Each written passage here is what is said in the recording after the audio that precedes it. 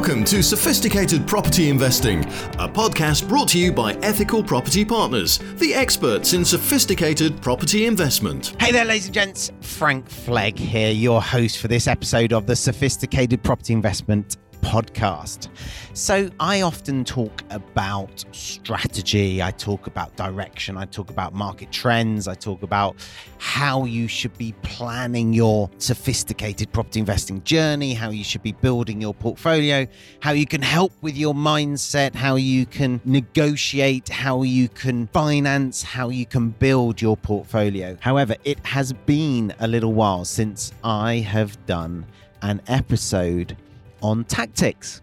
And so in this episode, I'm going to be showing you, talking you through using real examples, how you can buy properties in the current climate, which is an amazing time to buy. I've talked about this for months and months now. It's an amazing time to buy at the moment. It's an amazing time to own property at the moment, other than if you have it on conventional mortgages. Because if you have property on conventional mortgages, then your interest rates are probably rising at the moment, especially if you've built a portfolio over a long time. You probably don't have the entire portfolio on fixed rate. You probably have some on variable rate, at least you should do if you're following my advice and diversifying your risk. And so your cost of borrowing has probably gone up quite significantly. Other than that, capital values are going up, rents are going up, and prices that you can buy from distressed vendors are going down because there are fewer purchasers in the marketplace. So it is a fantastic time to be getting into property or to be building your portfolio, so long as you can finance it. Therein lies the secret to building your portfolio now. And if I'm honest, and this is the main reason I didn't buy as many properties in the last recession as I could have done if I had the knowledge that I have now. It's because I didn't have the strategies. In fact, there's one property that haunts me. It's like the one that got away. It is a beautiful property, big 6-bedroom property in an area of Nottingham called The Park. Oh my goodness, it was an absolute steal. At the time, I could pick it up for around 400k and it was worth at least 650. And I just wasn't in a position to finance it. It was laid on a silver platter for me. And that property now, it's at least doubled. This was in 2009, I think. So it's doubled in value, at least possibly more in the last 14 years. That single property would have made me at least 750k. Because it's now worth possibly 1.3, 1.4, and I could have picked it up for a lot less than that. So in this recession, in this amazing market for buying, how can you buy properties like that one, even if you can't get mortgages, even if you don't want to expose yourself to high interest rates? Well, the answer to that is using other people's money. And in this episode, I'm going to run you through some of the tactics that I am using right now to do exactly that. So let's start with probably the closest to a traditional way of investing. So a traditional way of investing is you have a chunk of money, your own money, that you put into a deposit and you borrow the balance from a mortgage lender. That's the conventional way of buying property. You might buy it cash with all your own money, but more often than not, the majority of purchases are a chunk of deposit funds and then a majority of the purchase price made up by a mortgage. So if you don't want to do that, the closest way of buying a property from a vendor's perspective. So you have to remember that a seller of a property is expecting you to buy the property from them swiftly, from offer to completion, 2 to 3 months. That's what they're kind of expecting. They'll be okay with 4 or 5 months often. They'll be amazed if you do it in 30 days. But that's what they're expecting. So they're expecting you to buy it fairly swiftly, and they're expecting you to pay the entire asking price or the entire accepted purchase price in one go on the day of completion. That's what they're expecting. So the simplest way of investing in property is to give them what they're expecting. And that is all of the money on the day of completion relatively soon after the offer is accepted. So if you're not going to use any of your own money, how are you going to do that? Well, the simplest way is to go to a finance investor. So this is someone who has money, but for whatever reason doesn't want to invest in property. They have it liquid.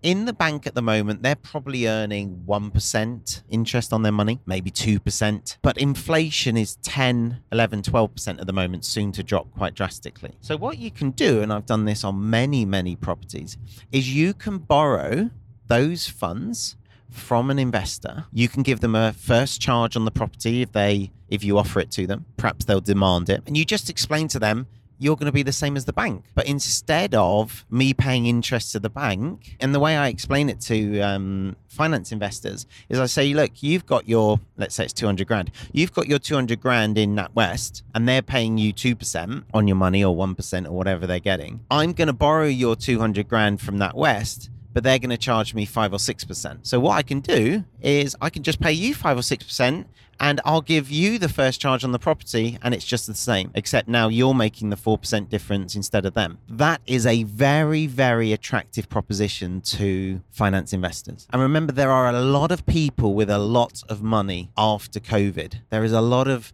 cash sloshing around in people's bank accounts from them having been furloughed but not being able to go on holiday, from them not traveling as much and working from home loads and loads. They've saved on a lot of their travel expenses. There's a lot of people who had companies who took bounce back loans. I was talking to an investor recently, actually. They've got £500,000 in a CBILS loan that sat in their company bank account that they took at the time in case they needed it, but they've actually done nothing with it. So they're repaying that loan now, but haven't actually used that money. So in real terms, that money's shrinking. It's cost them money so far unless they invest it. So their business could lend that money to me and I could go buy properties with it. So a finance investor lending you 100% of the purchase price is a really simple way of doing it. Now you can get a step more sophisticated and you can borrow that money from a finance investor and combine it with money borrowed from elsewhere. Moving away from that, you've got vendor finance. So vendor finance can take a few different forms. I'll give you a few different scenarios here. And by the way, these are all strategies that I've used on properties or multiple properties, actually. Let's use a real example, £250,000 for a semi-detached property, quite large, old coach house property, really nice, characterful semi-detached property. They wanted £250,000 for it, £250,000. I offered them vendor finance on that for 15 years. And in effect, what happens is they lend you £250,000 on paper, not in real life. They do a loan document that says that they've lent you £250,000 and then you pay them £250,000, which is just another bit of paper to say, I've now paid you £250,000. They give you the keys and title moves over to you. So you now own the property. You pay stamp duty on the 250k purchase. You're now the legal owner, but they took, in this example, first charge of the property. So that is a really simple example of vendor finance.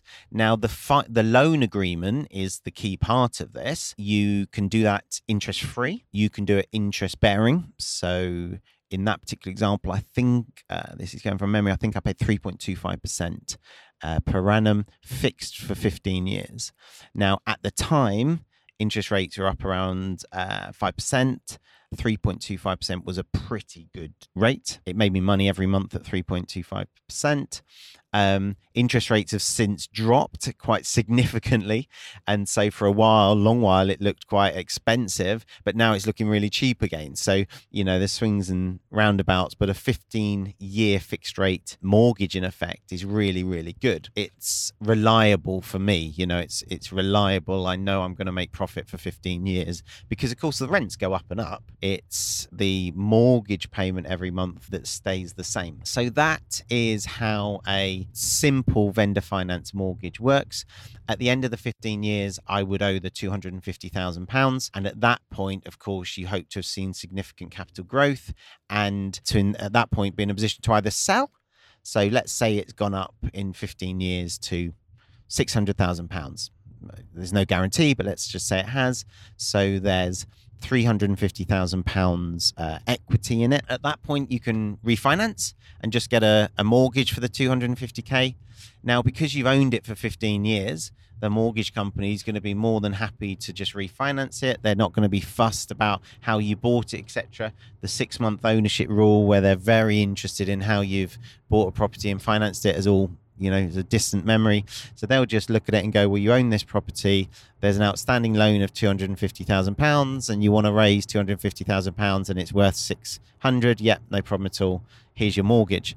So you can just refinance it out and you've now got, in that instance, 400k equity, having never used any of your own funds. Or you can sell the property, sell it for 600. The vendor gets their 250 and you walk away with your £350,000. I might have said 400 a minute ago. That's my mental maths failing me. So that's how a simple vendor finance agreement works. That was with interest. More often than not, I will do it interest free. And I won't say this is an interest-free loan. I'll just say, right, I'll give you 250 and I'll pay you at a rate of £1,000 a month for 250 months, for example.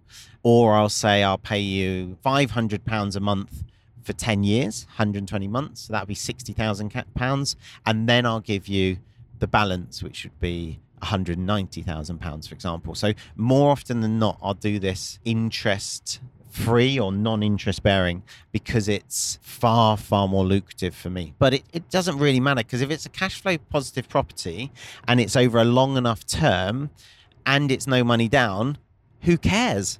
That's an infinite return on investment and you're owning the asset. The vendor actually said, I want you to put some skin in the game.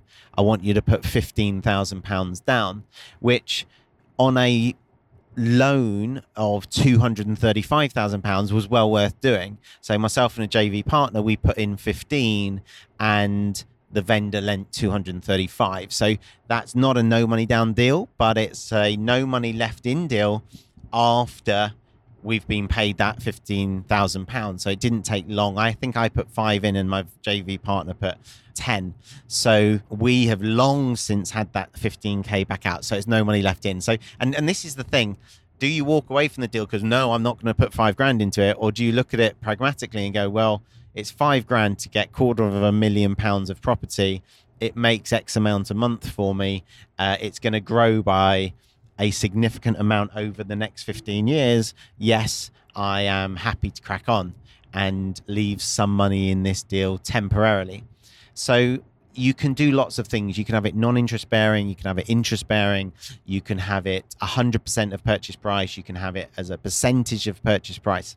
There's lots of opportunities. You can, of course, combine strategy 1 with strategy 2.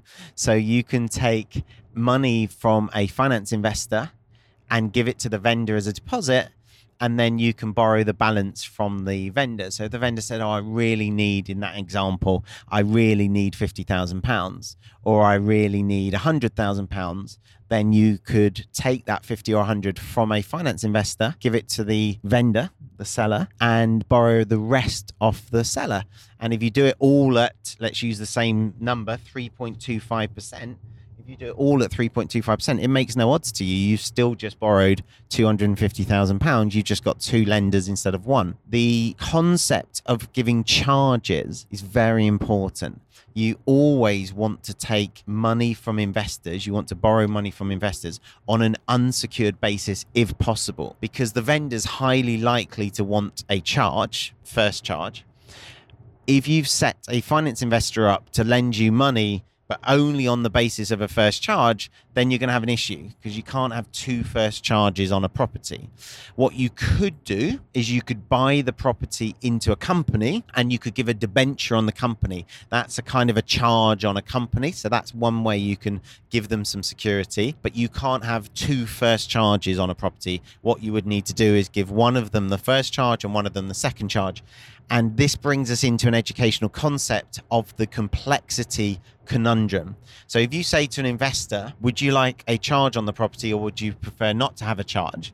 Every investor in the world will say, oh, I'd prefer to have a charge, please, if they're sensible. Once you start talking about debentures and you start talking about first charge and second charge, it can get so complicated for a non-sophisticated investor who, by the way, is only getting 5%, 6% on the money, depending on what you offer them, 3.25% on the money in this example. If it gets too complicated, they're just going to do it. They're just going to walk away from it the person who's got the money in their business bank account from the CBILS loan, if it gets too complicated for them, then they're not going to bother doing it because they've got their main business. They don't want to risk losing this. They don't want to have to go to a lawyer and get advice, etc. They just want it really, really simple. And so it's important to remember that you're giving a service to the investor. You're giving them a really good return on their money reliably over a long period of time. I will generally do my loans in 3 years or 4 years or 5 years terms,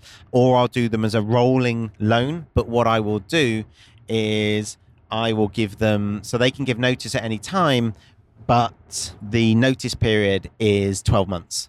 So I know that I'm always going to get a year's notice, which in property, you kind of need that much notice. You don't have to have that much notice, but you wouldn't want loads of loans where everyone can give you 1 month's notice to get their money back. Because if interest rates go up to 10% and you're only paying 3.25, then most investors are going to ask for their money back and they're going to put it in the bank at 10% if they can get 10%. That would be a problem for you if you had 20 loans and each loan was £200,000. You got £4 million there you have to find in the next 30 days. If all of that is tied up in property, even if there's loads of equity in those properties, liquidating that quickly enough is going to be really hard. Whereas if I've got 12 months notice and some investors serve me the 12 months, I can then decide, do I want to replace their funds with another investor? Do I want to go on to conventional finance earlier than planned? Do I want to sell the property? I've got loads of options.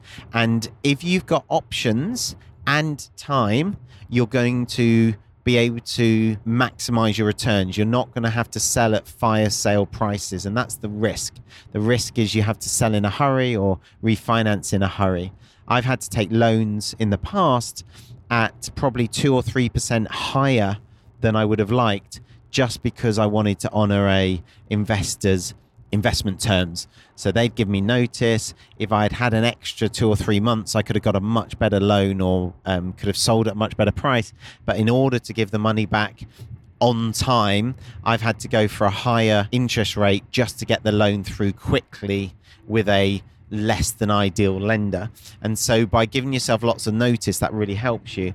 By negotiating for the funds to be unsecured, you can still give a personal guarantee, so they still know that you've got to go bankrupt before they lose their money, which obviously if you've got properties and you've got equity behind you, then that's going to give them lots of reassurance. But now they just pay the money to you and you are able to split that between investments. You're able to put it all into one investment, take it back out. It's kind of a lot more useful money than money where it has to be on a first charge.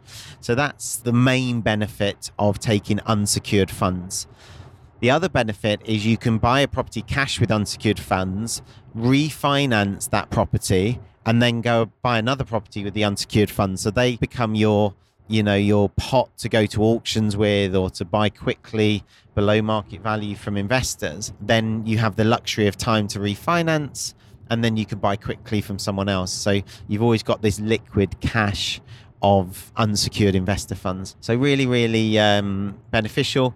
So yeah, you have to be FCA regulated in order to not fall foul of the FCA rules. If you're marketing products, you see it on Facebook all the time. I'm offering this much money on this deal. Who wants to put 100 grand into this deal so I can buy this property? I think those adverts fall foul of the FCA rules. So what I do is when people ask me what I do, I ask them questions about themselves. I ask them whether they've invested before, what their interest is in investing, and they'll often open up. They'll often open up about how much money they've got, what they're looking to do. And what I do is I don't offer them investments. I tell them how I've helped people in the past. And I say, yeah, well, in the past, I've done this for this, people in your situation. I've done this for them and I've done this for them. And if they then start to ask lots of questions about you, how you've worked with joint venture partners in the past, and notice I'm using the language of joint ventures, then you can assess and this is the key thing, you can assess whether they're a sophisticated investor or a novice investor.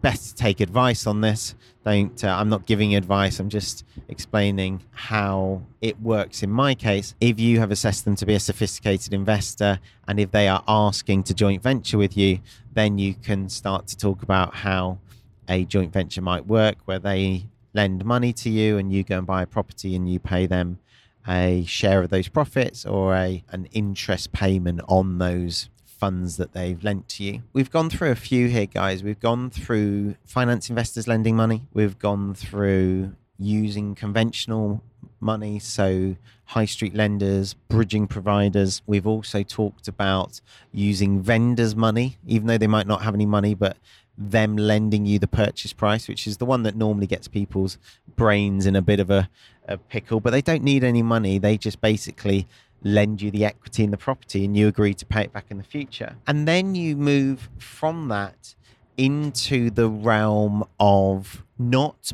buying the properties now. And I'm not going to spend loads of time on this in this episode, but if you'd like me to do a specific episode on no money down control of properties, so we call it control now, pay later strategies. The key to those is you take control of the property, as the name suggests.